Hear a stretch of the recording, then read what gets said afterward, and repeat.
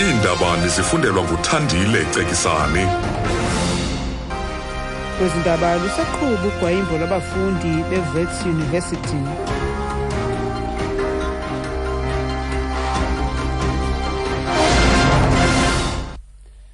Nkosi Mondes, molweni mawethu. Abafundi beWits University baqalise usuku lwesithathu loqhankqalazo bevala amasango angenayo naphumayo kule campus eBraamfontein. Benza kube nzima kwizithuthi ukungena kule campus. Baqhankqalazi bachasene nesindululo sokunyuswa kwentlawulo zokufunda kunyaka ozayo nge-10.5%. Uditaba Tsotetsi ulapho. Scores of protesting students are blocking cars from entering the university. They have been demonstrating since Wednesday. The students say they won't be able to complete their degrees as the proposed tuition increase is too high. They want the university to stick to the current fee structure.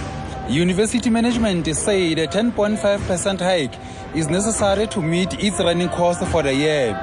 The university's Vice-Chancellor, Professor Adam Habib, is expected to address the students today on the way forward. Ditaba Tsotetsi, SABC News, Johannesburg.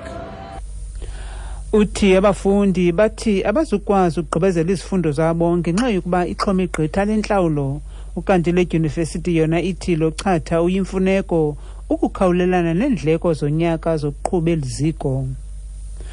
Kusenjalo umphathiswa wemfundo ephakamileyo noqeqesho uBlade Nzimande uthi isebe lakhe lizakuqwalasela umba womthetho olawula imali yokufunda kwinkqubo yemfundo ephakamileyo. Ebethetha bucala kwindibano engenguqulelo yemfundo ephakamileyo eThekwini. Ibhunga jikelele likazwelonke le-ANC kutshanje licele eli sebe ukuba livele nomkhombandlela womthetho oza kuqubisana nokuxhuma okukhulu kwemali yamaziko emfundo ephakamileyo. Unzimande uthi bavumelene neenqununu zedyunivesithi ukubamba ingxoxo engxamisekileyo ngezinto eziphembelela ukuxhoma kwendleko kwimfundo yedyunivesithi kwanezinto ezidinga ukwenziwa. Of course, the ANC's National General Council said there must be regulation of fees. We will have to look into that, obviously, as a mandate now, so that at least we can also ensure a transparent and rational way of increasing fees, because what makes one university to increase fees by 7% and the other one increase fees by 12%? Or even if the difference is smaller than that, what is it that is making that difference? Somehow a way has got to be found that ultimately, there must be some kind of regulatory, but it does not replace the issue that we must look at funding of our universities. Uthi bhunga jikelele ANC lithema kube kulawulo lemali ehlawulelwa imfundo kuza kufuneka baliqwalasele oluxanduva balithwalisiweyo. Komiti yamapolisa eParlamente namhlanje iza kuqalisa uphando ngeziganeko ezirhanqa ukukhutshwa kweengxelo eziya kumajelo eendaba ezixhasa umkomishinala wamapolisa onqunyanyisiweyo uRia Pierre ngoJulayi walunyaka. Ezi ngxelo zakhutshwa yibhodi yabakomishinala emva kokuba umongameli uJacob Zuma wabhengeza ukuba uPierre kufuneka abonelele ngezizathu zokuba anganqunyanyiswa emsebenzini ngelilinde uphando lokufumanisa ukulungela kwakhe isikhundla sakhe. Usihlalo wekomiti yamapolisa uFrancois Beekman uthole phandolo lokufumanisa izinto ezimbalwa. Whether the relevant officers were truthful with their testimony in presenting the facts leading up to the issuing of the said statements. 2. Establish and consider whether the documents and electronic material made available to the committee verify the statements made during the said committee meetings. 3. Establish and consider whether relevant statements were made in compliance with the National Instruction 156. Establish and consider whether relevant conduct by the officers is in line with good governance principles. 5. Establish and consider whether the relevant conduct prejudiced, embarrassed, and discredited the SAPs.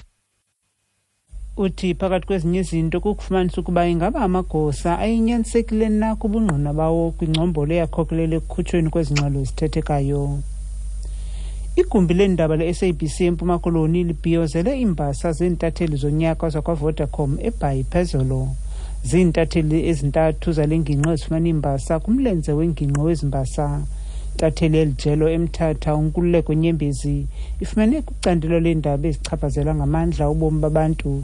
Ubusisiwe Jemsano seBisho uphumelele imbasa yeendaba zikamabonwakude ngethuba uJade Lee Pauls ephumelele kwiindaba zikanomathotholo. Kusenjalo umhlelo inhloko weendaba ze-SABC eMpuma Koloni uDeidre Uren uthi uyazingca ngendlela ekusetyenzwa ngayo kwigumbi leendaba kweli phondo.